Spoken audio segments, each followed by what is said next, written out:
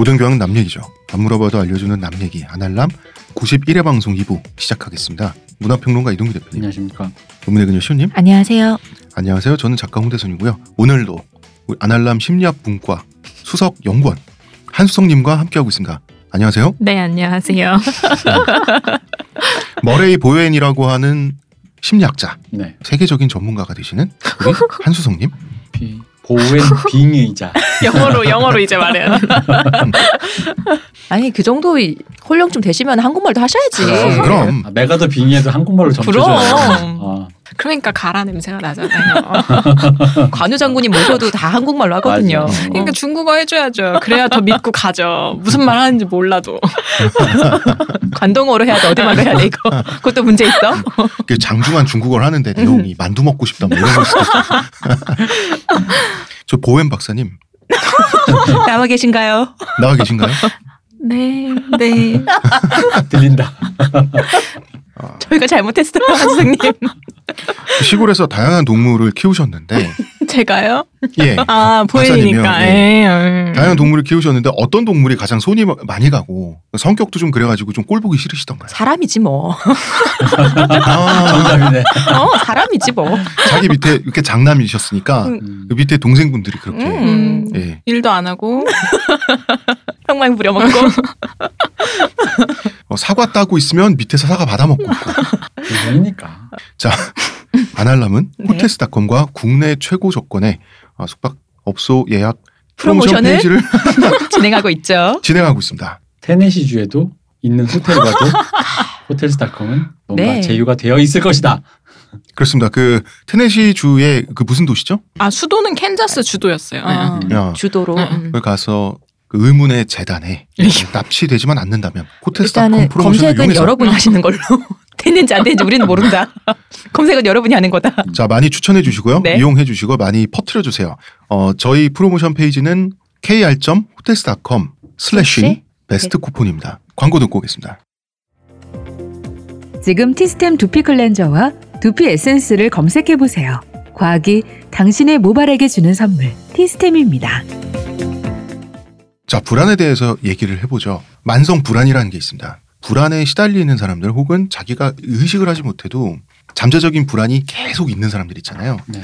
불안이 사람의 정신을 갉아먹잖아요. 그렇죠. 근데 이 불안이라고 하는 게 보웬 박사님은 인간의 삶에는 언제나 불안이 존재한다고 보셨죠? 네.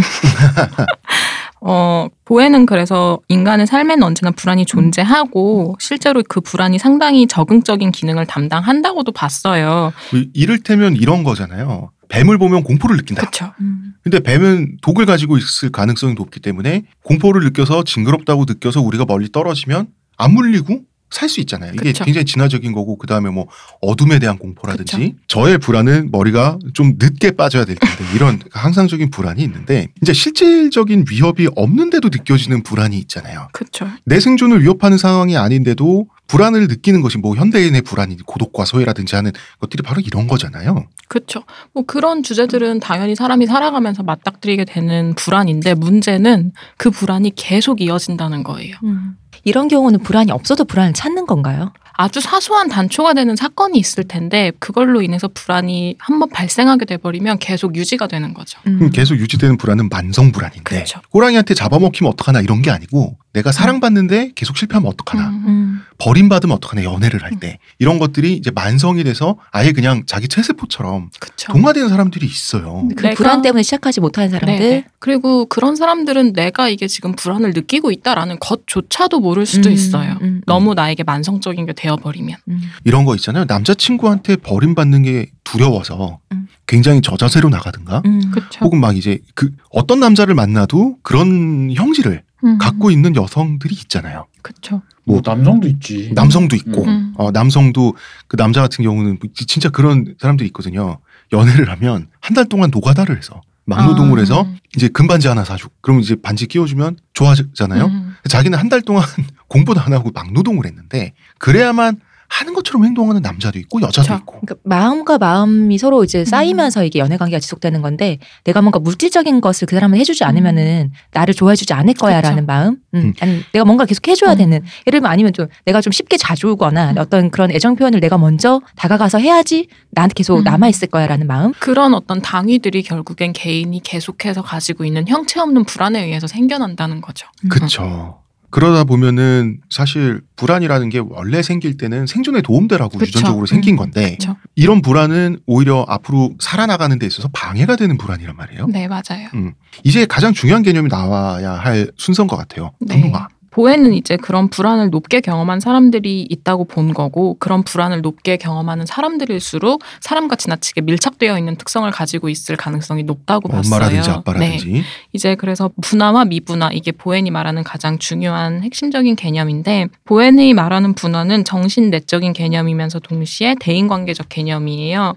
근데 이렇게만 말씀드리면 이게 어렵잖아요. 네. 어렵죠. 그렇죠. 정신 내적으로 분화는 사고와 감정을 분리할 수 있는 능력을 의미를 해요. 그러니까 즉 이성적인 사람, 이성적 사고가 가능한 사람으로 본 거죠. 이걸 좀 더 풀면 내 원칙이 있는 사람이에요. 일시적인 불안이나 불안으로 인해서 어떤 막 외로움, 두려움 등의 감정들이 있어도 그 감정에 휘둘리는 결정을 하는 게 아니라 내가 지금 뭐 때문에 그렇구나를 알고 내가 본래 세웠던 이성적인 원칙에 의해서 어떤 걸 결정할 수 있는 사람을 말하는 거예요. 예를 들면 이런 거 있죠. 내가 지금 기분이 나쁜데 내가 불쾌하다고 해서 내가 무조건 피해자고 누군가 나한테 잘못한 사람이 있어야 되는 건 아니잖아. 그렇죠. 나의 불쾌와 그쵸. 옳고 그름은 다른 문제잖아. 그쵸. 인터넷 댓글란에는 이 원칙이 지켜지지 않죠. 그렇죠.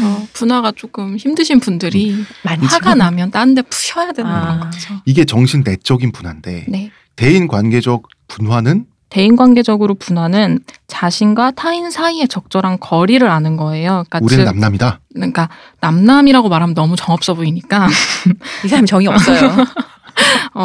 좀 풀면 나와 타인을 분리해서 생각할 수 있는 능력을 말하는 거죠. 예를 들면 엄마가 아빠랑 싸웠어요. 그리고 엄마의 슬픔을 내가 옆에서 계속 봤어요. 근데 엄마가 아빠랑 싸워서 슬프다는 것까지는 알아요. 근데 나도 같이 엄마한테 슬퍼져서 아빠한테 화를 내는 사람이면 이게 대인관계적으로는 분화가 안 되어 있다. 조금 힘든 상황이다라고 보는 거죠. 즉 엄마와 미분화된 거죠. 그렇죠. 그러면은 이제 아버지에 대한 분노가 계속 누적되고 그쵸. 유지되다 보면 나중에 아버지를 증오하게 되고. 그렇죠. 그런 경우 아버지와는 분화된 거네요. 그러면? 근데 그건 분화가 아니라 적대겠지. 그렇죠.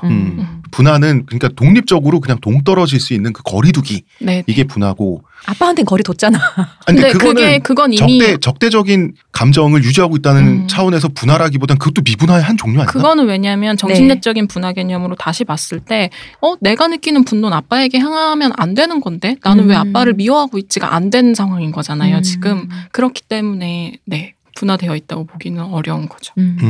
그러니까 이게 아까 얘기했던 네. 각자의 시스템이 있다면서요. 네. 그러니까 아빠와 만약 그 자녀라면 아빠와 자녀, 엄마와 자녀니까 아빠와 엄마의 그 관계도 있고 자녀의 관계에서는 그런 미분화된 그쵸. 상황을 느끼는 거고 자녀와 아빠의 관계에서는 또 다른 네. 관계가 있는 거고 지금 근데 이 엄마에게 느끼는 이 미분화된 감정이 아빠와 엄마의 관계에 또 네. 그 시스템에서 영향을 받는 거라는 그렇죠. 거죠. 이 시스템대로 설명을 드리면 부부 싸움은 부부 하위 체계 내에서의 일이에요. 근데 그게 지금 딸이 아빠한테 증오를 느끼고 있다는 건 부부 하위 체계 안에서의 일이 부모 자녀 체계까지 영향을 끼쳤다라는 건 거죠. 왜냐하면 그 경우에는 딸이 엄마와 분화 수준이 좀 낮기 때문에. 그쵸. 이를테면 어떤 사람이 분화 수준이 높은 사람인 거예요? 이거는 분화 수준이 낮은 사람을 좀 예시를 들면서 설명을 해도 될까요? 분화 네. 수준이 높다면 네. 보통 이렇게 반대로 생각하시기 편하니까 음. 분화 수준이 낮은 사람들은 사고와 감정이 분리가 쉽지가 않아요. 그래서 타인과 나의 구분을 못한다는 게 타인의 사고나 감정을 내 것처럼 느끼는 거거든요. 내 일인 것처럼. 내 일이 아닌데. 내가 느끼는 감정들이 아닌데. 특히 가족 구성원들의 감정을 내 것처럼 경험하는 사람들을 말해요. 이렇게 미분화된 사람들일수록 분화가 어려운 사람들일수록 어떤 문제를 나 혼자서 책임지고 다루는 일에 그래서 부담을 느끼는 거죠. 독립성이 떨어진다. 그렇죠. 왜냐하면 미분화되어 있다라는 개념 자체가 이 사람과 내가 한 몸이어야 되는데 나 혼자 떨어져 나오면 당연히 두려움을 느끼는 거예요. 감정의 동화가 잘 되는 것과는 다른 건가요? 이게 공감을 말씀하시는 거죠. 공감이라는 건 기본적으로 그 상대가 느끼는 감정이라는 걸 알고 들어가는 거죠. 입장을 바꿔서 내가 저 사람의 입장이라면 네. 저렇게 슬플 수 있겠다. 네네. 저렇게 그럴 수도 있겠지 하는 그 이해의 차원이 공감이라면 네네. 미분화는 독립성이 떨어진 상태. 그렇죠. 그러니까 공감을 보통 저희끼리 설명을 할 때 잠깐 내 신발을 벗고 다른 사람의 신발을 신고 그 사람의 세계로 들어가서 걷는 일이라고 표현을 해요. 근데 미분화라고 한다면 내 신발을 신고 그 사람 세계로 들어가서 그냥 그 사람 세계가 내 세계인 줄 알고 착각해서 계속 걸어다니는 거라고 좀 표현을 할 수 있을 것 같아요. 그야말로 영어 그 구어식 표현에서 그 다른 사람의 네, 입장이 네, 돼보라는 거 남의 네. 신발을 신어봐라고 네. 하는 거랑 그 똑같은 얘기네요. 그리고 공감과 다른 게 중요한 게 공감은 기본적으로 남의 세계에 들어갔다 빠져나오는 것까지가 공감이에요.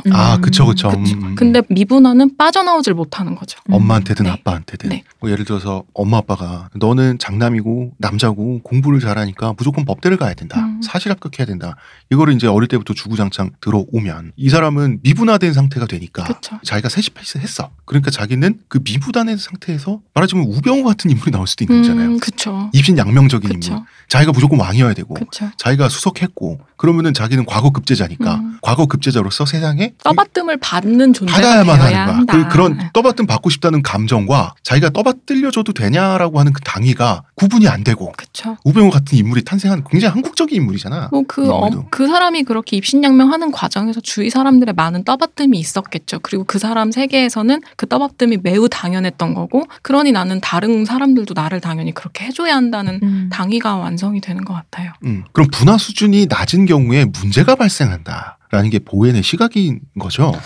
문제라고 하면 불편이라고 하죠. 네, 좀 예. 그러니까 어려움이 불편. 있을 것이다. 삶에서 어려움을 겪을 것이다가 보현의 입장인 거죠. 분화 수준이 좀 낮은 사람들, 미분화된 사람들은 어쩌면 내 인생을 내가 스스로 책임질 수도 있다는 자신감이나 스스로의 능력에 대한 확신이 없을 수도 있어요.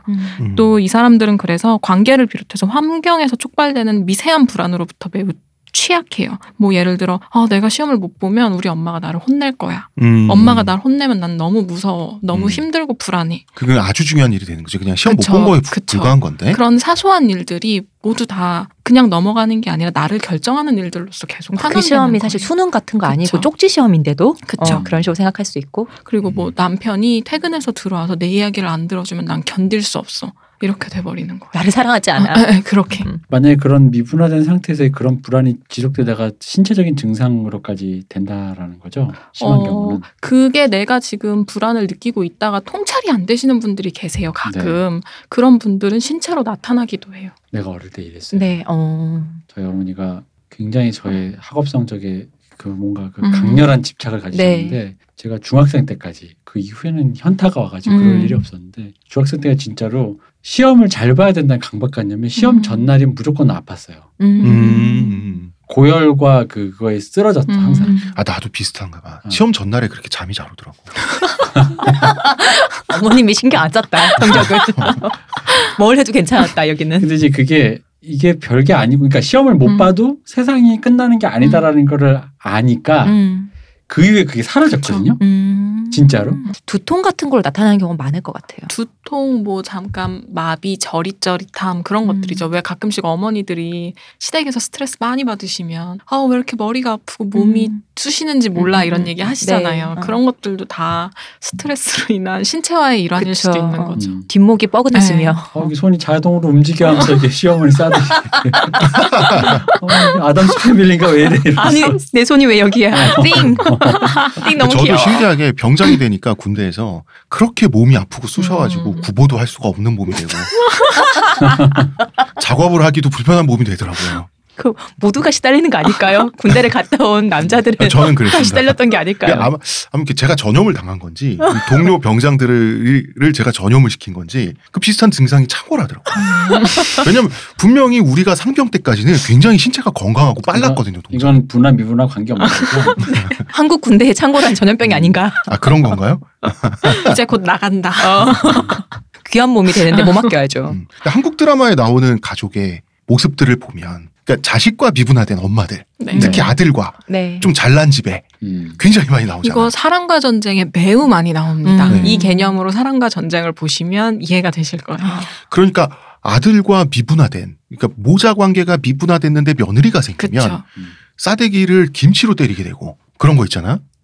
그 네가 내 아들 뺏어갔어라는 그 얘기를 하잖아요. 맞아. 근데 그게 왜 나오는 거냐면 기본적으로 분화 수준이 낮아서 불안이 증가된 사람들은 정서적으로 접촉해야 되고 친밀해야 되는 그런 욕구가 계속 생겨요. 그러니까 집에 맨날 와서 아들 봐야 되고 내 불안이 혼자서 감당이 안 되니까 이걸 같이 감당해 줄 수 있는 누군가가 있어야 되는 거예요. 그 나를 집어삼킬 것 같은 불안, 그 부담감들을 누가 남이 나를 돌봐주면서 같이 해줬으면 좋겠거든요. 그래서 이들이 다른 사람, 특히 가족 구성원 중 누구하고 더 친밀해지고 더 붙어 있으려고 하고 자신의 불안을 그 붙어 있는 사람에게 전염시키는 거죠.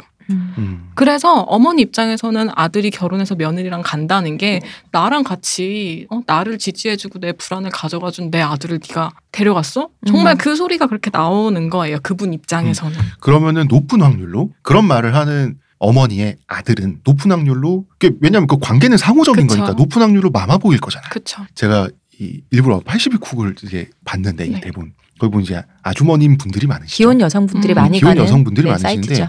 마마보이에 대해서 여성들이 가지는 공포 그런 남자 만나면 어떡하나. 그건 굉장히 극심하더라고요. 침대를 같이 쓰는 것 같잖아. 둘이 있는 게 아니고 셋이 있는 것 같잖아. 징그럽잖아. 그러니까 그거. 옛날 영화긴 한데 올가미 있잖아요. 그 영화 보면 정말 딱 그런 내용이잖아요. 그래서 왜냐하면 그 아들도 같이 분화 수준이 낮은 사람이라고 한다면 분화 수준이 낮은 사람들은 내게 아닌 문제를 타인의 문제, 나랑 같이 밀착되어 있는 내 어머니의 문제를 내 것처럼 가지고 오거든요. 그럼 아내 입장에서는 나 남편이랑 있는 거야, 어머니랑 있는 거야가 돼버리는 거예요. 둘이 사는 거야, 셋이 사는 거야. 그 미분화된 사람의 특징이 이제 혼자 하는 일에 불안을 느낀다고 하는데 네. 독립성이 떨어진다라고 하는 게 이제 이게 타인과의 관계적으로 모든 걸 생각한다는 거죠. 예를 들어서 내가 이걸 해서 잘 되면 나한테 좋은 건데 그쵸. 내가 이걸 잘못하면 우리 엄마가 날 혼낼지도 몰라. 그쵸. 근데 엄마가 날 혼내는 게 너무 무서워. 그쵸. 그리고 이제 이게 부부관계로 가면 남편이 내 얘기를 뭐 잘 들어주거나 날 지지해주지 않으면 이제 그냥 그런가 보다도 있지만 불안해서 견딜 수 없고 불만이 생기고 남편 탓을 해야 되고 그런 여성들도 있고 그쵸. 거꾸로 남성들도 있는 것이고. 그쵸. 예를 들어서 아내가 임신을 했어요. 신혼부부가. 네네. 근데 그 임신 전까지는 아무 문제가 없다가 네네. 임신을 통해서 부부 사이가 멀어지거나 회복할 수 없는 경우로 이렇게 되는 경우가 의외로 있더라고요. 그렇죠. 뭐 예를 들어 임신을 한 아내가 아내에 대한 책임감을 너무 과도하게 느꼈다고 해봐요. 그러면 그 아내는 당연히 삶에 대한 부담이 있을 수밖에 없잖아요. 아내의 책임감이요? 그러니까 아이를 내가 앞으로 어떻게 양육해야 되지? 이게 새로운 생명이 우리 가족 안에 임신에 오는데 대한 부담을 책임으로. 네. 그렇죠. 그런데 그래서 그걸 해소하고자 남편에게 더 많은 정서적 지지를 요구할 수도 있어요. 이건 잘못된 게 아니에요. 뭐 먹고 싶다. 뭐 혹은 남편과 좀 더 시간을 더 보내고 싶다거나 나랑 같이 있어달라거나 하는 요구들 있잖아요. 근데 남편이 만약에 이런 요구들을 지나치게 비판적으로 바라보거나 이해해주지 않는다고 치면 여성은 더 불안해져서 남편에게 더 다가가려고 하겠죠. 더 의존하려고 그쵸. 하는 거죠. 그래서 남편이 거리를 둬버리는 게 아내가 고립감을 더 느끼게 만들어버리고 아내의 불안과 지지에 대한 갈망을 더 높여가는 거죠. 그래서 아마 아내의 불안은 아이가 태어나서 아이가 포함되는 가족 체계가 새롭게 구성되기 전까지는 계속 유지가 될 거예요. 그러면은 남편이 자기가 다가가는 만큼 자기를 다 이제 받아주지 않는 사람인 걸 확인한 상태에서 애를 낳고 네. 키울 때 그러면은 남편에 대한 불만이 아이와의 어떤 밀착 그쵸. 그걸로 이제 가게 된다는 네. 거죠. 고에는 그걸 삼각관계라는 말로 설명을 했어요. 부부 사이에 둘만 있어야 되는 관계에 다른 사람을 끌어들인다는 거죠. 근데 그렇게 되죠. 네. 그 삼각관계의 대상이 굳이 사람이 아니어도 돼요. 왜 아버님들 보시면 가족들과 이렇게 거리를 두시고 소원하니까? TV나 강아지를 이렇게 끼고 사시는 분들 계시잖아요. 네. 그런 분들은 그것과 관계를 형성을 하신 그 거죠. 삼각관계가 네. TV 혹은 강아지가 된 네, 것인 네, 거죠. 뭐 요즘에 뭐 안녕하세요 보다 보면 종종 나오는 게 가족 구성원 주로 남편이나 아내가 게임이나 TV 이런 것과 너무 거기에 빠져가지고 가족 다른 사람들과 정서적 유대라든가 네. 이런 것들 역할을 제대로 못하는 경우가 많잖아요. 이제 근데 그런 사실은 것도 포함되는 거죠. 그렇죠. 사실은 그쵸. 관계하고 있는 거죠. 그런 경우는 이제 삼각관계 1대1의 관계에서 뭔가가 내가 지금 해결을 못하겠으니 다른 걸 끌어오게 되는 그쵸. 건가요? 그렇게 이해하시면 될 것 같아요. 그리고 이제 혐오스러운 마츠코의 인생이라는 영화를 보면 대표적인 미분화된 캐릭터잖아. 마츠코가. 그 남자한테 버림받으면 안 되는 캐릭터라 가지고 뭐 별짓을 시켜도 다 따라하는 버림받지 않기 위해서 그런 캐릭터 결국 그래가지고 이제 모든 걸 바치다가 나중에는 좀 비극으로 이 영화가 끝나는데 그러니까 마츠코를 보면 마츠코한테 중요했던 건 결국 사랑받는 그거거든요. 네. 그러니까 다시 설명하면 마츠코는 스스로를 혼자서 사랑할 수 사랑하기 힘들었던 사람인 거예요. 그러면 자존감이 낮은 사람과도 연결이 되는 건가요? 네. 그래서 아까 분화가 낮은 사람이 자존감이 조금 낮다라고 설명을 드린 게 그런 맥락인 거죠. 이런 말도 있잖아. 마마보이는 아내가 아니라 새로운 엄마를 원한다. 맞아요. 자기를 챙겨주고 케어해주고. 이게 남아선호 사상이 낳은 우리나라의 어떤 맞아요. 뭐 이상한 기묘한 현상인 거예요. 이게. 저는 남아선호 사상도 있는데 그게 약간 그런 것도 있어요. 그러니까 왜 남아를 선호할까? 여성이 젊은 여성이 그 당시에 이제 지금의 이제 여성뿐만 아니라 이제 어떤 여성 사회 중심이 많이 갈 길이 많지만 그 당시에 이제 여성이라는 게 갈 길이 별로 없잖아요. 네. 어쨌든 간에 자녀를 낳는다는 건 남성, 여성 포함해서 그쵸. 큰 부담이잖아요. 어떤 굉장히 큰 책임이라든가 네. 장래에 어떤 십수년에 걸친 그 무언가를 애한테 갈아바쳐야 된다라는 어떤 암묵적인 어떤 무게를 느껴야 되는 건데 자기가 갈 길이 별로 선택지가 별로 없는 상황에서 애를 낳는다라는 건 이게 뭔가 하나를 걸어야 되는 거죠. 그러니까 거의 자기의 최대치를 하나를 거는 거죠. 네. 그치. 나를 거는 거죠. 그래서 걸었다 했을 때 이게 꽝이면 안 되잖아. 이게 최대치 예를 들어 애가 낳는데 예를 들어 우리나라 복지가 좋다 치자고요. 그래서 복지가 좋아서 막 애를 낳아도 애를 뭐 이렇게 나라에서 돈도 주고 애를 뭐 내가 일을 하거나 공부를 해도 사람들 봐주고 그러면은 사실 그게 큰 절대적 크리티컬한 선택지는 안 된다는 거지. 그렇죠. 그러면서도 충분히 공부하고 애가 있는 뭐 예를 들어 싱글맘인 경우 홀어머니인 경우에는 그 엄마가 뭔가 사회생활 할 수 있도록 나라에서 지원도 해주고 뭐 그런다면 사실 더 많은 걸 할 수 있겠죠. 근데 이제 그런 선택지가 거의 외통수에 가까우니까 이 외통수에 처했을 때 이 여성이 올인이잖아. 그렇죠. 그럼 그 애한테 집착할 수밖에 없다고 생각해. 이게 왜냐면 나의 모든 거 나의 비트코인으로 치면 결혼 자금이랑 전세 자금까지 다 털어서 올인한 케이스인 거잖아요. 얘가 잘 돼야 나의 존재 증명을 새로이 할 수 있는 거잖아요. 그리고 거기에 대한 반발로 저는 그걸 느낀 게 약간 리셋에 대한 강박 있잖아요. 리셋? 그러니까 만약 얘만 없으면 이런 느낌 있잖아요. 그렇죠. 얘만 없으면 새로운 출발. 그러니까 이 남자가 글렀어. 이 사람 시어머니도 글렀고 이 남자도 좀 별 볼 일 없어. 근데 만약 애가 있잖아. 그럼 사실 얘가 애만 없으면 좀 괜찮은 남자를 만날 수 다시 시작하기 힘드니까. 그치? 그 리셋에 대한 공포 있잖아. 근데 자기 오히려 리셋에 대한 공포를 누르기 위해서 더 애한테 집착하죠. 왜냐면 얘가 실패하면 안 되잖아. 얘가 실패하면 내 인생도 실패하는 게 어느새 지금 돼버린 단계가 되는 거지. 근데 내가 지금 내 남편도 지금 별 벌고 시어머니도 별 벌고 얘가 성공하면 그나마 내 인생은 보존할 수 있거든요. 그럼 내 리셋에 대한 공포를 누를 수가 있어요. 눌러줘. 얘가 성공만 하면. 얘가 우병우처럼 승승장구하면 그때 리셋 안 하길 잘했어라는 나의 선택이 맞았다라는 걸 확인시켜 줄 수 있잖아요. 그렇죠. 그러니까 이제 당연히 그 방금 말씀하신 그 분화가 안 되는 그 미분화의 상태로 미분화보다 이건 거의 집착에 가까운 거의 그냥 한 몸처럼 되는. 그래 지금 말씀하신 거 들어보면 많은 가정에서 지금도 일어나는 일이잖아. 그쵸. 그러니까 나는 미분화 되겠어. 나는 미성숙해도 상관없어. 이렇게 해서 미분화된 사람이 되는 그쵸. 게 아니라 옷이 물에 젖듯 자연스럽게 그런 사람이 돼 있는 거야. 게다가 이런 게 사회적 규범이 또 강제하잖아요. 왜 우리 마더 때 했지만 아이고 엄마는 당연히 모성이 있어서 애를 해야 되는 거고 왜 또 자식은 효심을 가지고 부모한테 그렇게 니네 엄마가 지극정성으로 너를 키웠는데 너 임마 어떻게 그래도 되겠어? 라는 식으로 규범이 또 강제하잖아요. 그쵸. 사실 보현의 입장에서 보면 한석봉 어머니가 떡선 얘기 되게 소름 끼치는 얘기잖아. 불 꺼놓고 딱선 얘기. 어. 근데 그 아까 남아선호 사상에서 얘기했던 거 있잖아요. 왜 그 남자는 다른 엄마를 원한다는 것처럼 난 또 비슷하게 여자분들도 본인이 끊임없이 케어해줄 상대를 찾는 사람들도 있거든요. 그러니까 이 모든 거의 핵심은 내 것과 내 자식의 것이 구분이 안 돼서 벌어지는 일들인 거죠.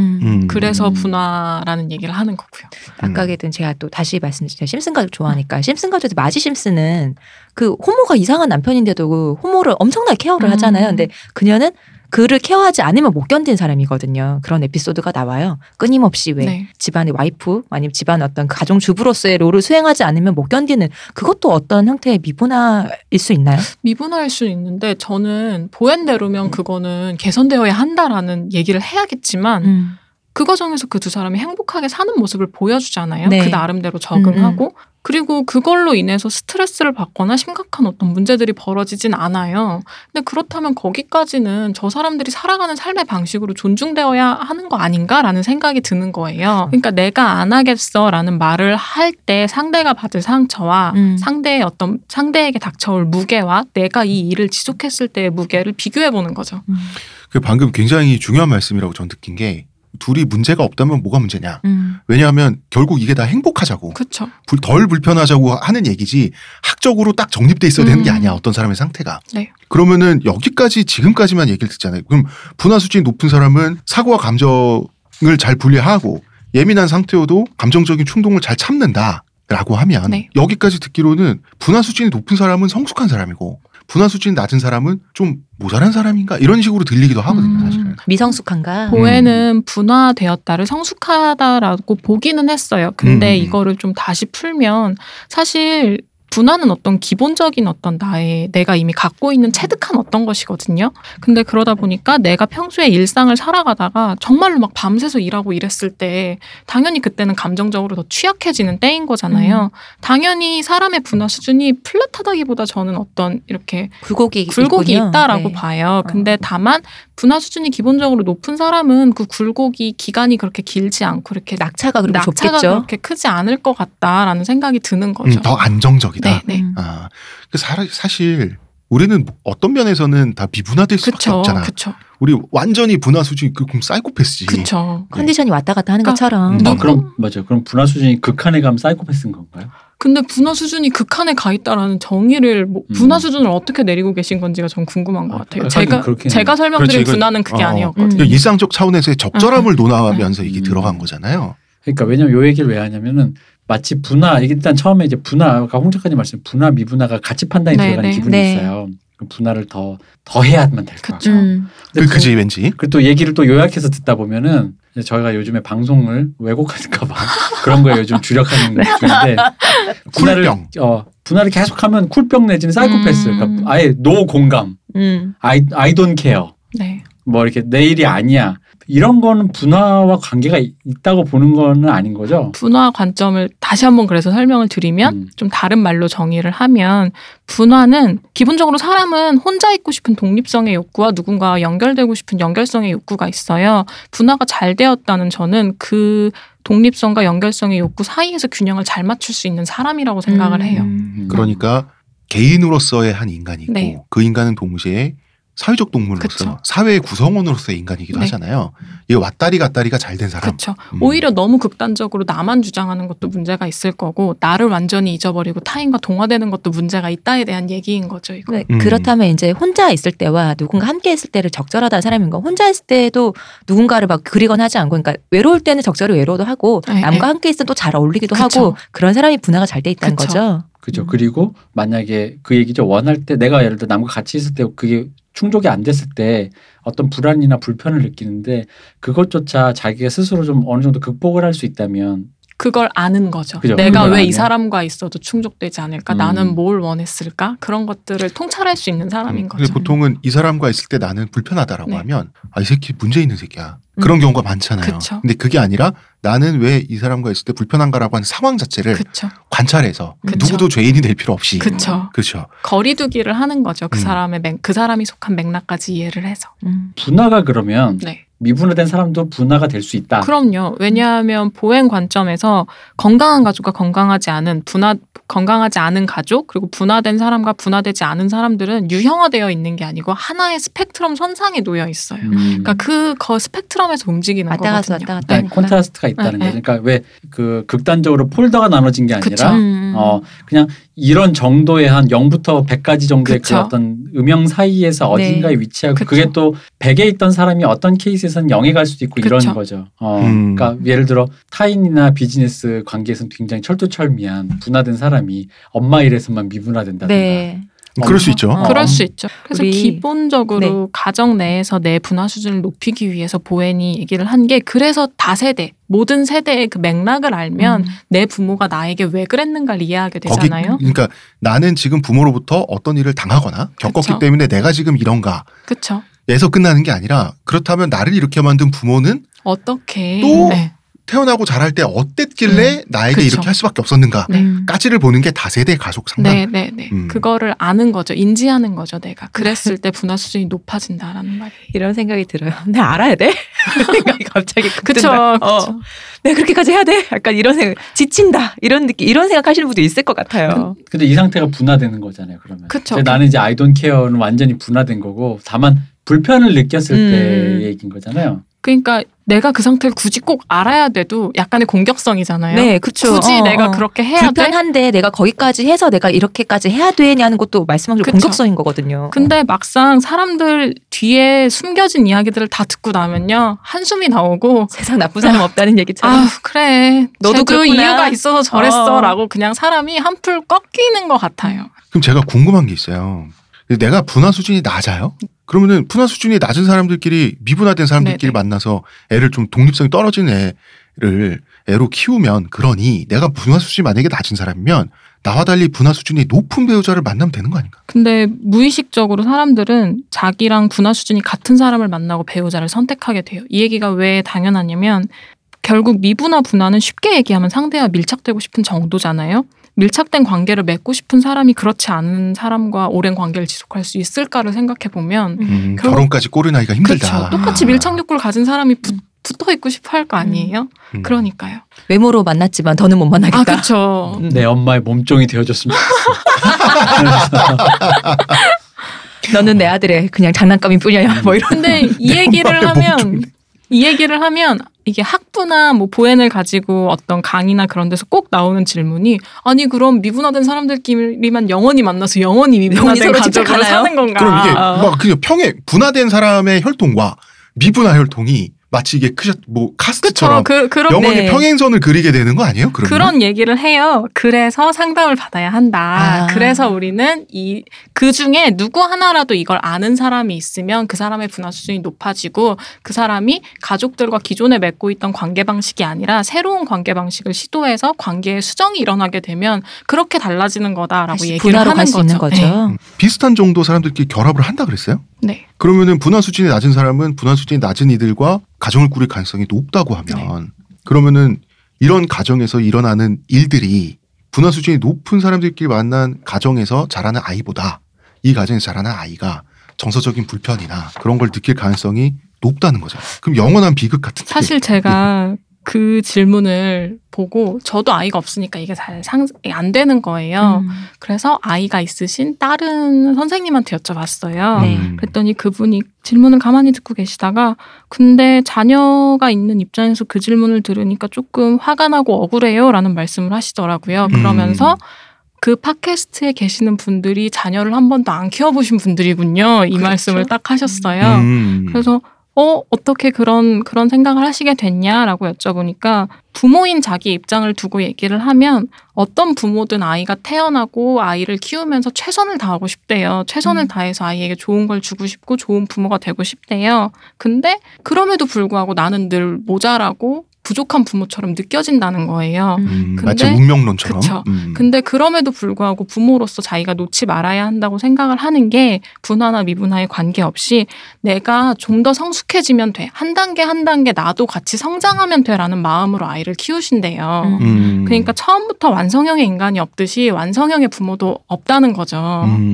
굉장히 중요한 얘기네요. 네. 그렇기 때문에 사실 아이에게 있어서 무엇이 좋다. 분화된 부모가 좋은 조건이라고 말하는 것보다는 아이와 함께 내가 노력할 수 있는 부모다. 그 희망을 놓지 않는 게 제일 중요한 게 아닐까라는 생각이 드는 거예요.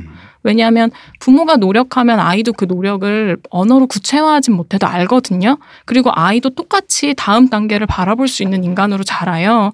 근데 부모가 만약에 그 과정에서 잦은 실패 속에서 아 몰라 나 못하겠어 하고 탁 놔버리고 너는 너대로 살아 나는 나대로 살 거야 라고 해버리는 순간 아이는 어떻게 되겠어요.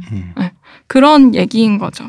아이는 비로소 독립적인 아니면 그 반대로 미분화인 경우는 그런 거겠네요. 그러면 그 아이의 상태를 고려하지 않은 상태로 내 욕망을 투사만 하는 경우. 그쵸. 그러니까 근데 이제 말씀하신 경우는 이제 그러니까 모든 부모의 기본 자세인 건 그건 저도 공감해요. 그러니까 근데 이 질문의 요체는 그런 거지. 그러니까 분화된 사람끼리 만나서 이게 어쨌든 간에 자기도 모르게 해버리는 어떤 결과물. 그러니까 마음이야. 그게 사실 무섭잖아요. 우병우 엄마라고 우병우를 사이코패스를 키웠겠어요. 우병우 어머니도 애를 내가 세상에서 모든 걸 가장 아름다운 걸 주고 싶었겠죠. 그죠? 그렇죠. 근데 우병우가 탄생했어요. 죄송합니다. 우병우 씨. 그러니까 매회 등장해요. 이분 왜 매회 등장? 내 롤모델이라서. 근데 우병우 어머니에게 궁금한 건 우병우에게 다 주고 싶었던 세상의 그 모든 걸 우병우도 원했을까? 그건 어머니가 받고 싶었던 거 아니었을까인 거죠. 그러니까요. 그러니까 여기서 홍 작가님이 질문한 건 아무래도 그렇다면 그 흔히 말하는 분화 수준이 낮아서 내가 지금 인지하지 못하는 거잖아요. 그러니까 이게 내 욕망인지 뭐 얘의 욕망인 건지 혹은 내가 지금 미분화된 상태로 있다라는 걸 인지 못하고 어떤 나의 모든 걸 전가하거나 투사시킨다고 한다면 그러니까 그런 분인 경우에 그런 분이 그런 배우자와 만나서 그럼 결국 애가 그렇게 클 확률이 높다? 그쵸. 근데 아이도 성장을 하잖아요. 그럼 당연히 다른 사회와 만나요. 가족이 그 아이의 사회의 끝이 아니에요. 맞아요. 그러다 보면 가족이 물론 주는 영향력이 있기는 하지만 때로는 그 사회 속에서 상쇄되기도 하고 좀 더 짙어지기도 하고 여러 가지 패턴들이 더 다양하게 나타나는 거죠. 근데 이제 불행은 일어나잖아요. 어디서든. 그래서 그쵸? 제가 지금 공부한 거는 미분화된 부모 밑에서 미분화된 성장 과정을 거쳐서 미분화된 사람이 됐어요. 만약에 그런 사람들이 있단 말이야. 네. 이제 돼서 나타나는 어떤 증상들 그런 것들이 있을 거 아니에요. 아까 뭐 신체적인 그 증상 얘기도 하셨는데 정서적인 질환도 있을 것이고 이런 사람들끼리 만나서 만약에 결혼을 한다. 그럼 그 결혼은 결혼 갈등이 있을 거 아니야. 그래서 상담에 오시라고 하는 거죠. 그리고 이제 그 자녀의 역기능이라는 개념이 있는 것 같은데 자녀의 역기능 이게 뭘까요? 보통 청소년 상담에 오는 아이들이 어떤 문제를 갖고 있을 거라고 생각을 하시나요? 뭐 친구 간의 문제도 있을 것이고요. 그리고 뭐 부모 어떤 예를 들면 부모님 집착이 너무 심하다든지 아니면 부모님한테 관심이 없다든지 그런 데서 발생되는 문제들 아닐까요? 시우님 되게 진지하고 그러시군요. 저는 뭐 어디 가서 술 먹고 청소년 이런 식으로 우리 아니고 청소년. 그러니까 무슨 청소년기를 보내셨어요? 그러니까 그 청소년 상담의 아이들도 각자 자기 문제를 떠안고 오잖아요. 뭐 성격이든 학업이든 말씀하신 대로 부모가 나에게 너무 집착을 해요. 뭐 이런 거든.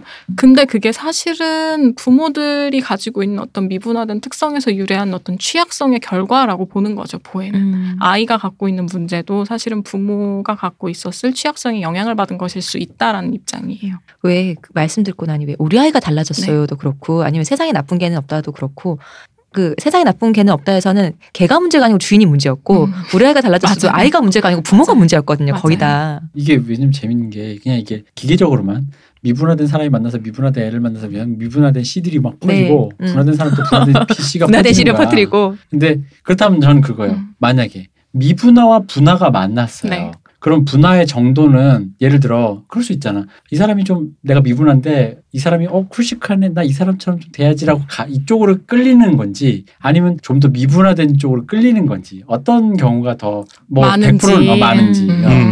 왜냐하면 결혼을 비슷한 사람들끼리 한다고 하셨지만 통일교 신자들끼리 결혼해서 그럴 수도 있는 거죠. 그 결혼이 아니더라도 어떤 커플이 맺어졌을 때 그리고 왜냐하면 우리가 연애를 하면 연애를 할 때마다 어떤 사람은 어떤 방식으로든 변화가 되잖아요. 그 사람을 겪으면서 그러니까 그랬을 때 그 변화의 정도에서 분화와 어느 쪽으로 딸려가는지 만난다면 보통 경향적으로. 저도 그게 궁금해가지고 한번 여쭤본 적이 있는데 예를 들어 분화 수준 30이고 분화 수준 50인 사람이 같이 만난다고 치면 분화 수준 50으로 같이 올라가는 게 아니고 같이 떨어진대요. 30으로. 신기하다. 그러니까 그게 아마 당기는 쪽의 욕구가 더 강해서 그런 걸까라는 생각이 저도 들었어요. 그러니까 거리 두려고 하는 건 그냥 태도지만 애티튜드에 불과하지만 당기려고 하는 거는 정말 그 인력이잖아. 그쵸. 서서히 끌려간다. 그럼 그 다음 질문. 만약 그렇게 됐다면 인류의 모델이 결국 분화된 사람이 미분화 쪽으로 끌려 들어간다면 청력이 있어서 끌려 들어간다면 그럼에도 불구하고 인간은 보엔이 이성적인 존재라고 강조를 했잖아요. 그런 조건 속에서도 통찰을 할 수 있는 힘을 가진 사람들이 나왔다는 거예요.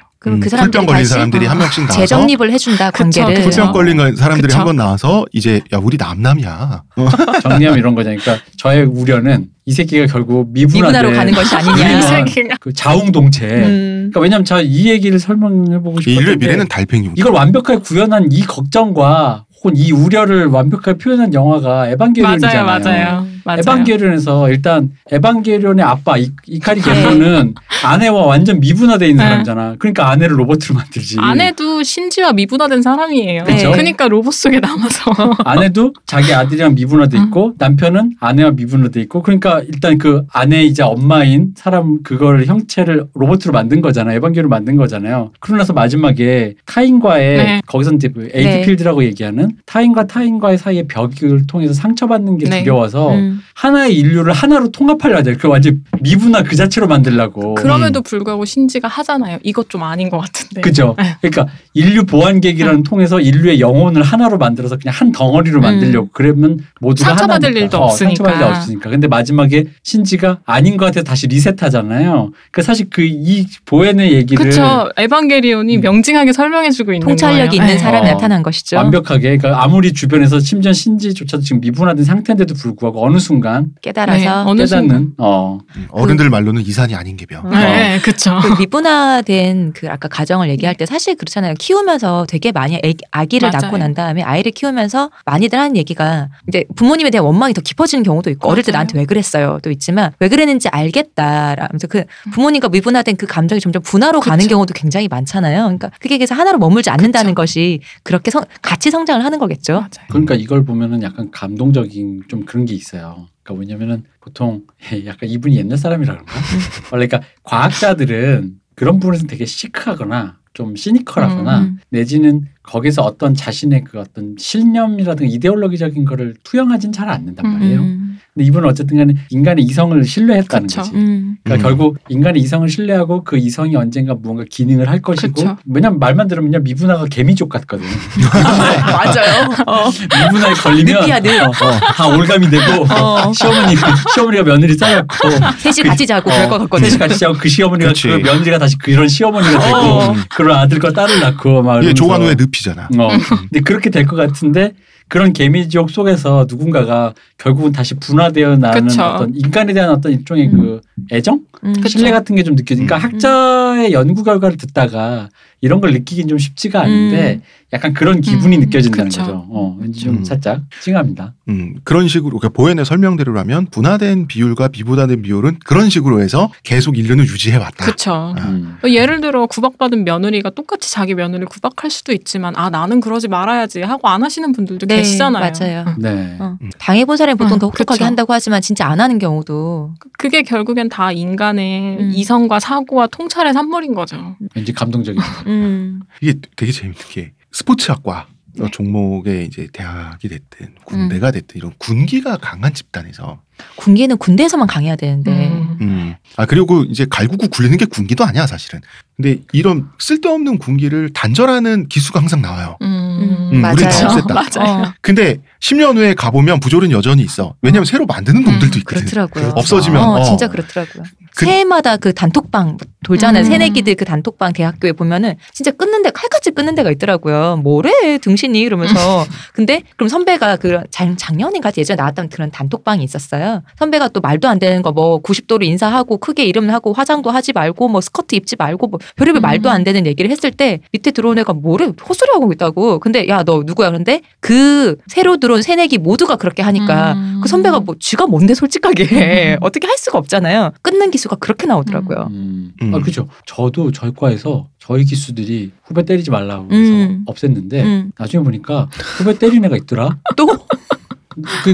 그걸 발견했을 때 되게 충격받았어. 아니 없앴는데 왜 다시 생기지? 그렇죠. 그거잖아. 왜냐면 그런 분위기가 이제 전염돼서 몇 년간 그러니까 유지가 자기는 됐어. 안 맞고 그대로 됐을 거면서 본인은 선배님 덕분에 맞지 않고 그대로 갔는데 왜 지는 때리니까. 근데 그러니까 여기서 우리 한수석의 얘기를 들으면 그러니까 나는 그거를 우리 과의 계보로만 생각했다는 거지. 결국 우리 새로운 전통은 우리가 안 때리는 전통을 세웠으니까 이 계보는 이어질 건데 한수석님의 말을 빌면은 그거는 그 때리는 애 가족으로 일단 잠깐 새끼로 들어가서 이 새끼의 문제는 뭔가 이 과의 분위기는 둘째치고 일단 잠깐 너 일단 우리 학교 오기 전에 어땠어? 너네 집부터 약간 다시 한번 둘러봤어야 되는 문제였다라는 거죠. 아버님 지금도 강목 들고 다니시니? 이렇게. 그러니까. 그리고 지금 개선된 게 새로운 계보라고 하셨지만 학과를 하나의 가족으로 보면 이전 세대가 있었다는 거잖아요. 그죠? 그 영향력이 다시 내려온 거라고도 해석할 수 있는 거죠. 그치.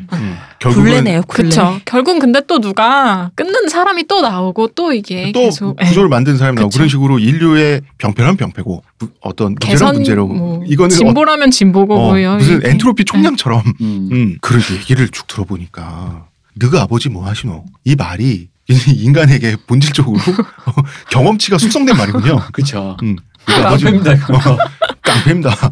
바로 이해하잖아. 그 선생님도. 그러니까. 아 그래서 애가 이 모양이구나. 근데 이게 참 어떤 의미에서 무서운 거죠. 내 부모에 의해서 내가 결정될 수도 있다는 얘기니까요. 맞아요. 그러니까 그래서 분리의 맥락을 계속 얘기를 하는 게 그 영향력을 인정도 하되 그 개인도 또 따로 떨어뜨려 놓고 볼 줄 알아야 한다에 대한 그런 거죠. 영향력은 분명히 있지만 네. 인간은 언제든지 탈피할 수 있는 존재이다.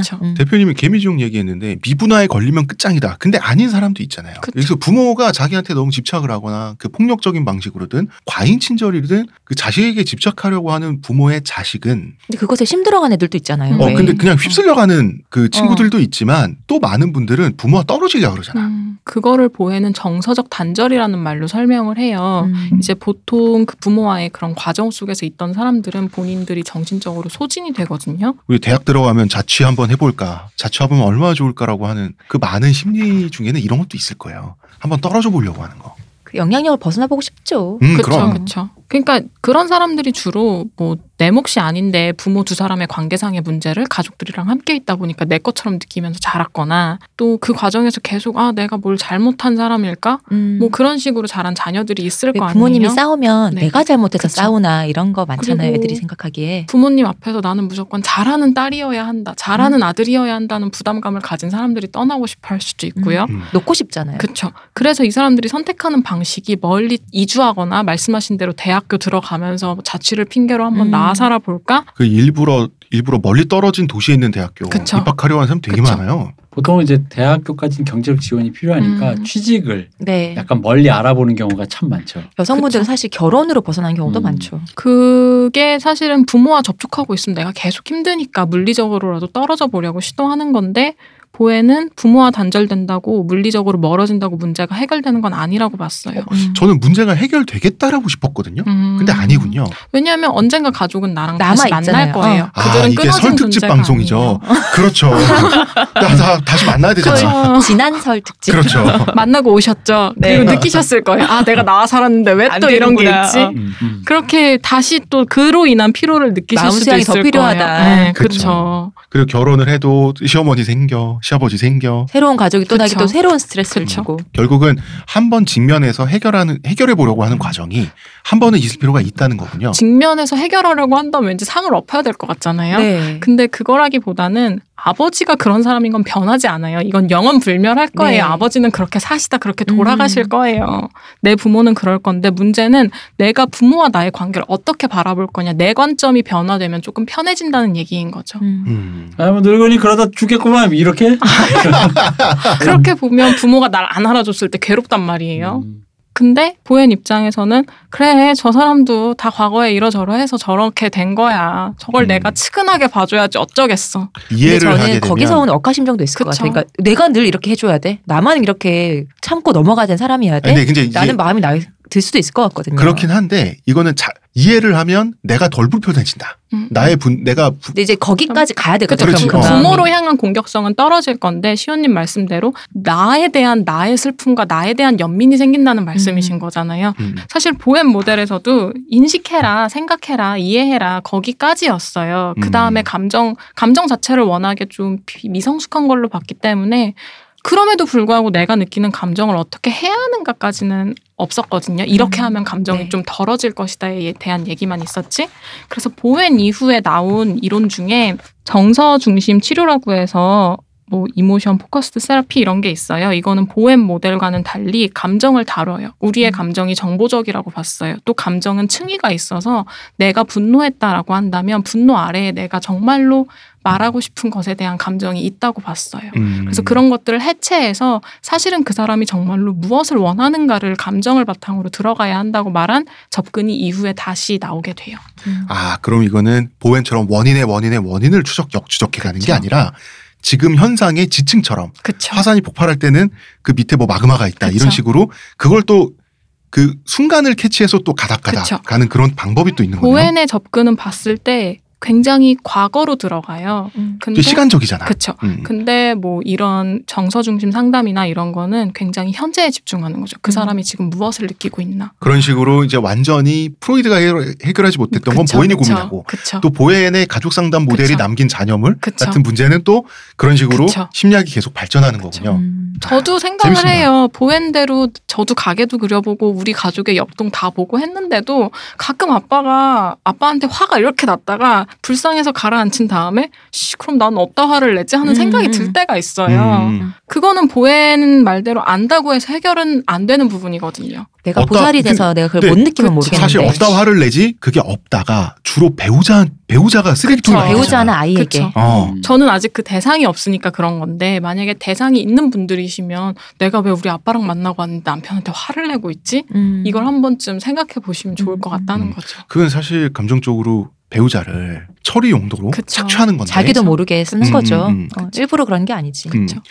자, 그러면은 우리가 이제 불안이 감소하면 좋겠고 우리 이제 분화 수준도 높아지면 좋겠고 좀 더 건강한 관계 맺고 싶잖아요, 사람들이랑. 삼각관계에 만약에 우리가 포함돼 있다면 삼각관계로부터 이제 벗어나야 한다고 하는 거죠. 보엔께서는. 그러면은 우리 가족의 역사를 알아야 한다. 그렇죠.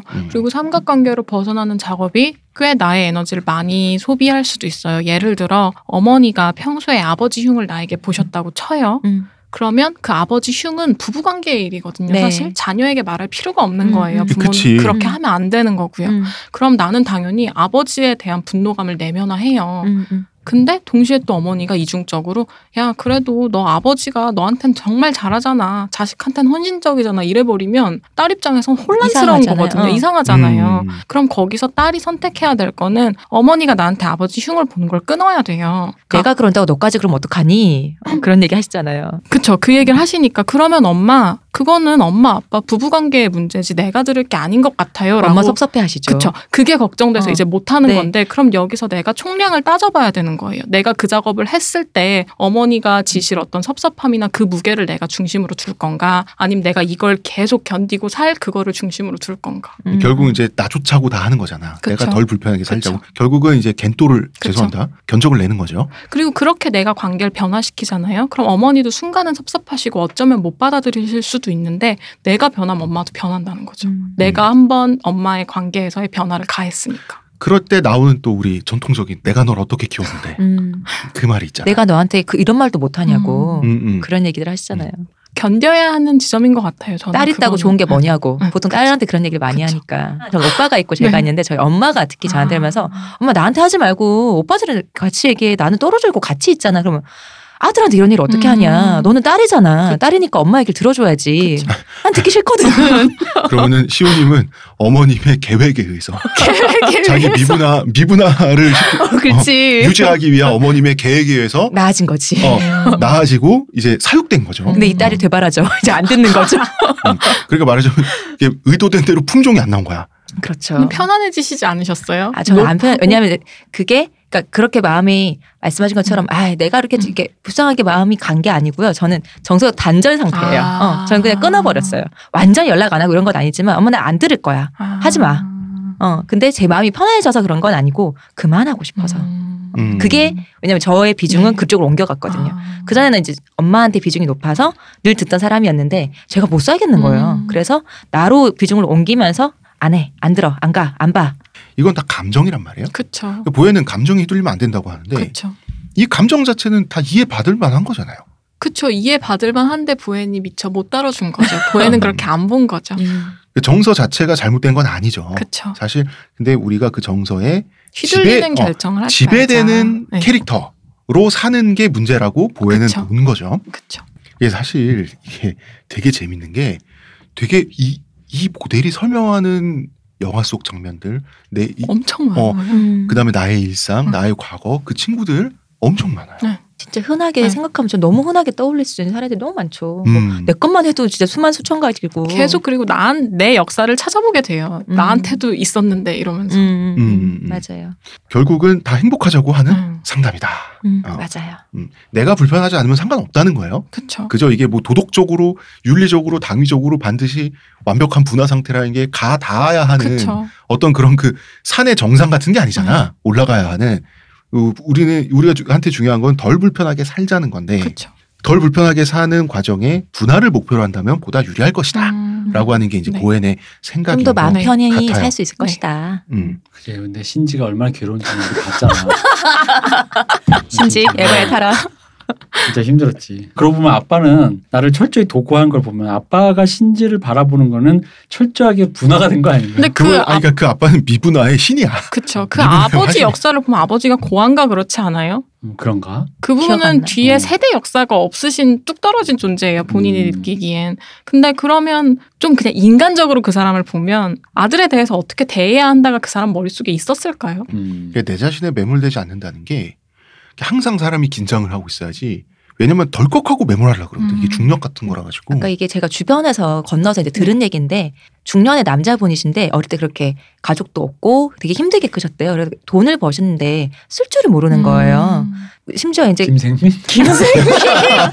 거기 엄청 열심히 노력해서 심지어 건물도 사셨어요. 건물을 샀는데 식구들이 많아요. 애들도 막 3-4명씩 있는데 좁은 원룸에 같이 산다는 거예요. 돈을 쓸 줄을 모르는 거야.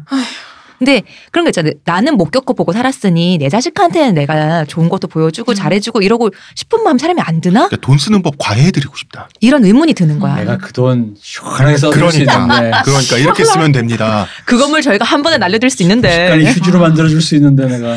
그래서 그런 안타까움이 생기는 거. 그 집 아이들도 너무 안타깝고 와이프분도 너무 안타깝고 그리고 심지어 이제 그 중년 남성분도 안타까운 거예요. 아니, 그렇게 그 뼈빠지게 애들이야. 돈만 벌어서. 애들이야. 크면 물려받을 거니까. 뭐 아니야. 그렇다 치고. 살면서 본인이 하나도 경험하지 못한다는 그분은 게. 돈과 융합되어 계신 분이신 거죠. 그런 거죠. 돈과 미분화된 거죠.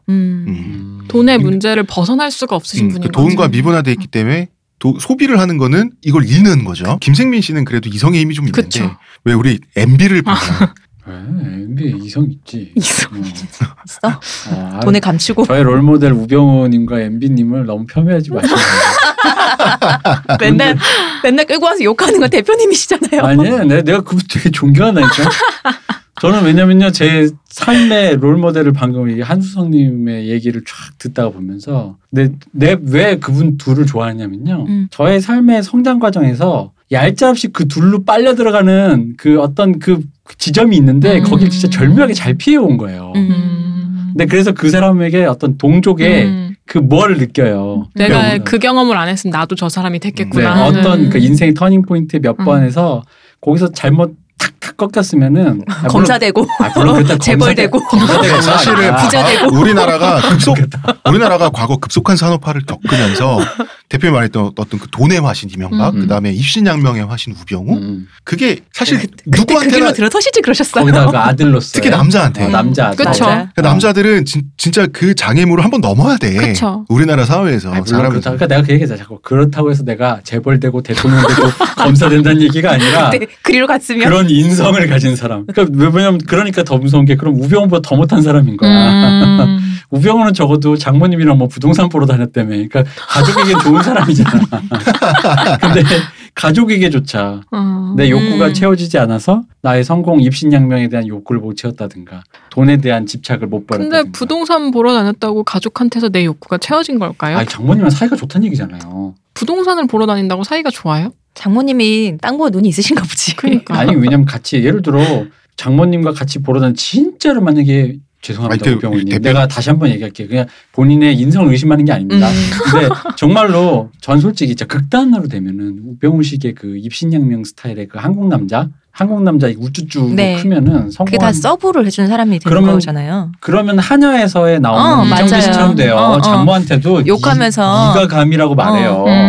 이게 표변하면서 부동산 보러 다니는 게 친해야 가능해요. 왜냐면 그럼요. 시간이 엄청 걸려요. 땅 하나 보고 뭐 가는 시간 되게 친해야 돼요 이거. 우병우식으로 진짜 땅 보러 다닌 적이 없어서 땅을 보러 다니는 그런 극한으로 밀어붙이면 몰랐네. 어쨌든 한여에서 나오는 한여에서 중간에 이정재 씨가 엄청나게 젠틀하다가 자기 애가 낙태된 걸 알고 장모님이 그렇게 만든 걸 알고 장모님한테 갑자기 네가라고 표현하잖아요. 네가 감히 네가 감이라고 얘기하는데 그거거든. 난 거기서 그 장면에서 약간의 그 대사를 처음 네가 낳은 딸만 내 자식일 것 같냐 시나리오를 처음 봤을 때요. 약간 쾌감을 느꼈어요. 왜냐면은 이게 아마 그렇게 큰 저희 세대에 아마 집안에서 좀 똘똘하다 싶은 남자 아들한테 우쭈쭈했던 경험을 받아보신 남자라면 자기가 아마 자기 한 16차원에서 끝까지 간 그 모습을 봤을 거야. 그렇지. 그치. 내가 장모님도 막대할 수 있는. 장모한테까지 와가지고 그냥 손찌검하고 반말하면서 뭔데? 라고 하는 거. 근데 그 느낌을 느끼는 거죠. 남성들이 가질 수 있는 공포? 일종의 그런 그렇죠. 어떤 공포와 환희와 약간 그게 다 섞여 있잖아. 그게 약간의 그분은 이제 환희로 치환된 거고 우리는 이제 약간 몹쓸 느낌 내지는 네. 뭐 공포로 느껴지는 거죠. 그렇게. 그는 돈의 힘이 있으니까 그것조차 몹쓸 짓이 아닌 그쵸. 거죠. 그렇죠. 이게 집안의 기대와 의무와 책임, 성공해야 되는 그건 근데 남자한테 모는 집안의 특징이 그러면 이제 여자 형제, 딸은 마스코트야. 혹은 하녀예요. 하녀거나 마스코트야. 근데 그래서 하녀인 경우는 되게 좀 안 됐고. 하녀인 경우에 그래서 보통 딸들이 독하게 공부해서 집을 나갑니다. 일찍 독립을 합니다. 아니면 또 그런 존재야. 우리나라에서 그런 우병우의 반대말이면 여성에게 이제 장식적 존재로 쓰이는 네. 경우가 있잖아요. 그렇죠. 아름답고 정숙하고 굉장히 교양을 가진 여성으로서 이 구성원에 누를 끼치면 안 되는 거죠. 처녀여야 하고 명문 여대에서 피아노를 전공한 일주일에 한 아주 번씩 전형적인 가서 거죠. 검사하고 그러는 거야? 남자친구랑 여행을 가서는 절대 안 되며 어쨌든 간에 내가 허락한 남자와 관계를 가지기 전까지는 나의 범위 안에 허가를 나에게 인정하는 그 우리 집 구성원이라는 것은 내 밑에 어떤 존재지 너가 독립적으로 선택할 수 있는 존재가 아니라는 거죠. 그러니까 그 이쁨 받는 캐릭터 있잖아요. 하녀 말고 마스코트 캐릭터가 있어요. 이게 한 유형이잖아요. 그렇죠. 그러니까 사랑받고 이쁨 받고 귀여움 받고 그러기 위해서 태어나고 자란 사람이란 말이에요. 그러니까 이런 사람, 이런 여성들이 저는 이런 여성 중에 한 분을 만나봤는데 이런 여성들의 특징이 자꾸 강조해요. 내가 어떤 대접을 받고 자랐는지, 나한테 내가 어떤 대접을 받았는지. 이거 말하자면 내가 얼마나 귀한 딸인지, 그 다음에 우리 오빠들이 나를 어떻게 했는지. 그건 우병우 같은 사람도 마찬가지야. 아 그렇겠지. 근데 그렇게 하면 그런 얘기를 하는 게 그래서 우리 엄마가 나 어떻게 키웠는데란 말 나와. 맞아. 그 똑같은 거야. 그 남자들도 똑같이 얘기해. 우리 엄마 아빠 내가 우리 집에서도 맞아본 적이 없는데. 얼마나 귀한 자식인데. 속옷도 다리에 비친 집인데. 이러면서. 그 얘기를 한단 말이에요. 그 얘기를 하면 이제 내 입장에서는 뭔가 어떤 미분화된 어떤 것이 나한테 던져진 거야. 그럼 이거 어떻게 반응을 해야 되지? 이런 생각이 들어요. 그분들은 불쌍하신 분들이에요. 정말 불쌍한 분들이에요. 그분들은 어쩌면 평생에 걸쳐서 상담을 받으셔도 그 부분이 통찰이 안 될 수도 있어요. 근데 그렇게 크면 그렇게 나도 그렇게 됐겠구나. 그렇죠. 그런 공포가 있죠. 들거든, 사실. 그러니까 본인이 뭔가를 느끼고 있는, 그러니까 홍 작가님이 뭔가를 느끼는 게 아니라 본인이 지금 나의 그런 예쁨만 받던 포지션이 무너지고 있다. 그것이 조금 사라지고 있다는 것을 느낌으로 해서 본인 위기를 생각한달까요? 그쵸. 그래서 그 말이 난 입으로 나온다고 보거든요. 홍 작가님 만나서가 아니라. 그럴 수도 있죠. 애초에 왜냐하면 사회생활을 하면서 느끼는 그 위기감은 느끼지 않아도 될 위기감이거든요. 사실대로면 평범한 사람이라면. 근데 그 위기감이 느끼지 않아도 되는 거였구나라는 통찰에 이르기 어렵다는 거죠. 그런 분들이. 그렇죠. 예를 들어 방금 같이 이런 경우라면 다른 의미의 자존감이 굉장히 높을 거란 말이죠. 나라는 자신감이 높고 자존감은 맞아요. 모르겠어요. 자신감과 자존감. 예를 들어 이런 형태의 인간들이 부모가 이렇게 애지중지 키워서 나도 그 부모의 기대에 조응했다라는 그것 때문에 스스로도 오히려 그것 때문에 자신감이 있는 거야. 나는 부모의 기대를 충분히 충족시켜줬어. 서울대 갔어. 나 그 정도 자신감이 있는 사람이죠. 근데 뭐 우리 집이 망했거나 내가 사업이 실패했거나 내가 사시에 실패했거나 해서 나의 개인적 좌절이 왔어요. 그래서 내가 자신감이 떨어져서 나는 뭐든지 할 수 있어 자신감이 떨어졌는데 이런 경우에 그 미분화의 영역이나 분화 미분화의 개념으로도 그거를 설명해낼 수 있는 것인지 설명은 할 수 있겠으나 말씀해주신 사시에 몇 번씩 했는데 실패했어. 이거는 사실 분화 수준이 높은 사람도 좌절할 거예요. 엄청 좌절하고 스크래치를 입을 거예요. 문제는 그 실패를 나중에 어떻게 내가 나에게 의미화할 수 있냐의 차이인 것 같거든요. 분화된 사람들은 내가 비록 그땐 실패했다고 지금 이 일도 실패할 거라고 생각 안 해라고 구분 지을 수 있는 거고 분화가 안 된 사람들은 거기서 난 끝났어. 그렇게 그냥 흘러가 간단히 버리는 말해서 거죠. 그건 그거고 이건 이거지. 네. 그러니까 되느냐 안 되느냐인 거죠. 사람은 누구나 실패할 수 있고 그쵸. 실패하면 또 좌절하잖아. 대표님이 말씀하신 그 사례는 또 그러니까 자신감이 생겼다는 거 있잖아요. 내가 뭐 서울대를 가서 자신감이 생겼다든지 뭐 시험을 패스했다든지 근데 그 자신감은 부모로부터 받은 거잖아요. 그러니까 그 자체가 좀 미분화됐기 때문이 아닌가요? 맞아요. 그리고 서울대 그리고 하버드대에서도 이런 일이 벌어진다. 농경대도 그렇고 각 나라의 최고 명문대 있잖아요. 거기서 이제 처음에 적응을 못하는 거야. 왜냐하면 서울대를 가려면 반장부 반장 맨날 했을 거고 어릴 때부터 반넷 1등은 기본이고 전교 1, 2등을 계속 해서 동네에서 우쭈쭈 받고 공부 잘하는 애라고 인정받고 서울대 가면 또 이제 동네에 소문나고 갔더니 자기가 그쵸. 최초로 자기가 그 속에서 평범함을 느낀 거야. 그렇죠. 맞아요. 동네에선 플래카드 걸렸는데 여기 갔더니 다 플래카드 걸린 애들만 모아왔으니까. 다 서울대거든. 근데 이걸 이성적으로 생각을 하면 거기에 적응을 그렇구나 하고 넘어가는 친구들도 많고 이게 받아들이지 못하는 친구들도 많다고 하는데 아마도 이제 이게 분화 수준으로 따진다면 이런 걸 것 같아요. 받아들이는 친구는 분화 수준이 있는 사람들이고 못 받아들인 거는 공부 잘하는 캐릭터로서의 자기 자신. 그렇죠. 공부 잘해서 인정받고 칭찬받고 갇힌 그 상황과 미분화된 거겠죠. 그렇죠. 공부가 나를 설명하는 하나의 뭐 여러 가지 중에 하나여야 되는데 공부 이꼴 내가 된 거죠. 그렇죠. 우병우 약간 더 우병우적이 된 것이 쿨한 서울대생보다. 요즘 나이를 많이 먹다 보니까 네. 제가 제일 마음에 꽂히는 말이 그겁니다. 나도 내가 이런 모습이 될 줄은 몰랐다는 거지. 뭐 그게 직업이든 성격이든 어떤 형태든 간에. 그리고 예전에 제가 20대 때 제일 이해 안 됐으나 나이 들어서 이해됐던 말이 있어요. 그 미야자키 감독님이 네.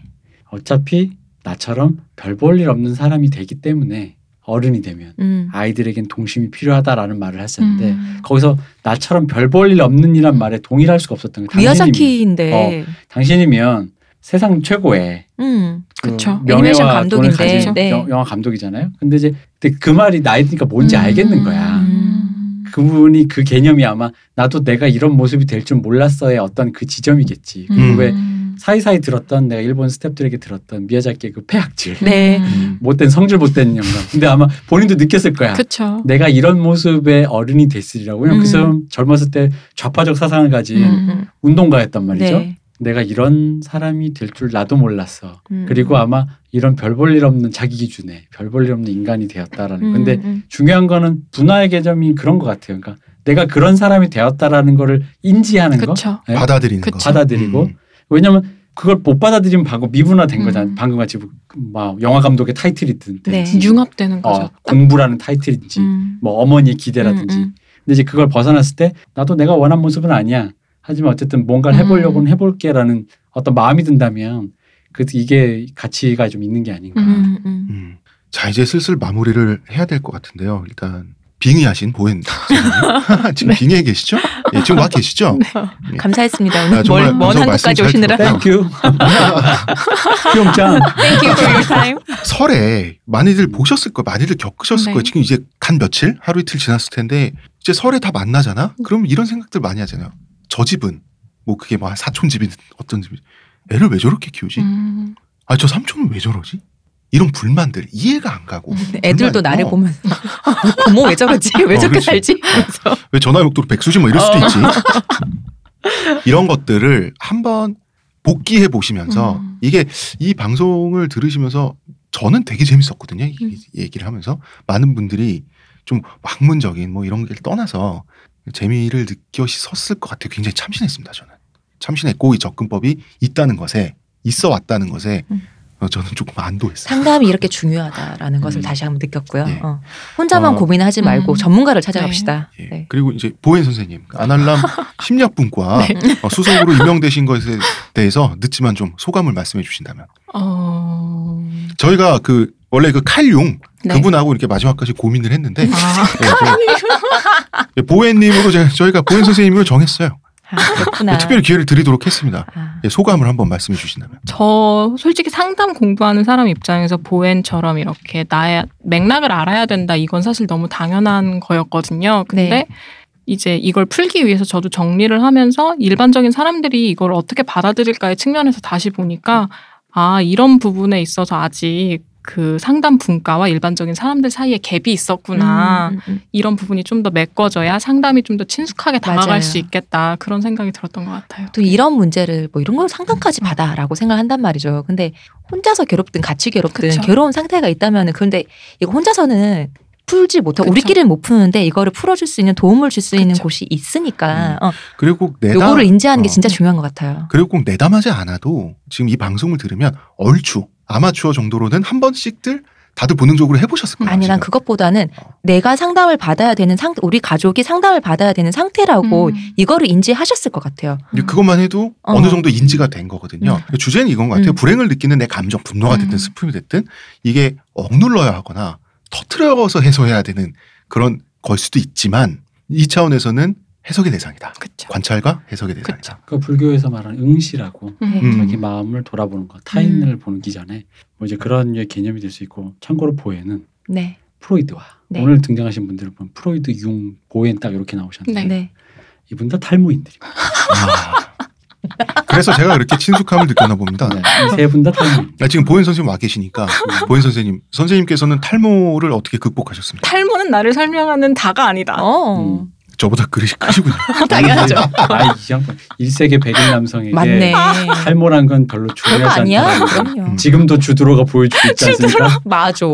그 대표님 방금 응시 불교 용어다 말씀을 하셨는데 달라이 라마가 실제로 이런 말을 했어요. 불교는 심리학이다. 불교를 심리학으로 바라보지 못할 이유가 없다. 이런 식으로 말씀을 하시기도 했었어요. 자, 응시라고 하는 거 떨어져서 본다. 스스로를. 그런 게 한번 재미로라도 한번 책상에 앉아서 가만히 해보시면 재미도 있고 절대 손해볼 일은 없을 것 같습니다. 상담에 대해서도 한 가지만 더 네. 말씀드리면 기본적으로 사람들이 상담하면 그냥 나는 얘기만 막 하고 사람이 조언해주고 이런 걸 생각하실 텐데 상담은 여러분 체계적인 이론과 접근법에 근거해서 여러분의 이야기를 들어드린다는 말씀을 꼭 관심법이 드리고 싶었어요. 아니다. 네. 한 100년 동안 발전해온 인류의 아카이브다. 네. 전문가 나와 계셨고요. 오늘. 구대 끼고 있는 가족끼리는 힘듭니다. 아날람은 이 전문가를 이렇게 모셔와서 네. 여러분의 귀에 꽂아드립니다. 여러분의 한수정 이어폰을 굉장히 고생 많으셨어요. 멀리서 왔습니다. 네, 멀리서 오셔갖고 고생 많으셨습니다. 자, 마무리하겠습니다. 설 특집 방송 재밌게 들으셨길 바라고요. 의문의 근요 쇼님. 지난설 특집 방송으로 정정해 주세요. 지난설. 지난설. 더 좋은 단어 없나? 설 특집 구설. 방송 감사합니다. 자, 의문의 근요 쇼님. 감사합니다. 문화평론가 이동기 대표님. 감사합니다. 저는 작가 홍대선이고요. 아날람 심리학분과 수석연구원 한수성님 고생 많으셨습니다. 감사합니다. 네, 감사합니다. 고생하셨습니다. Yeah.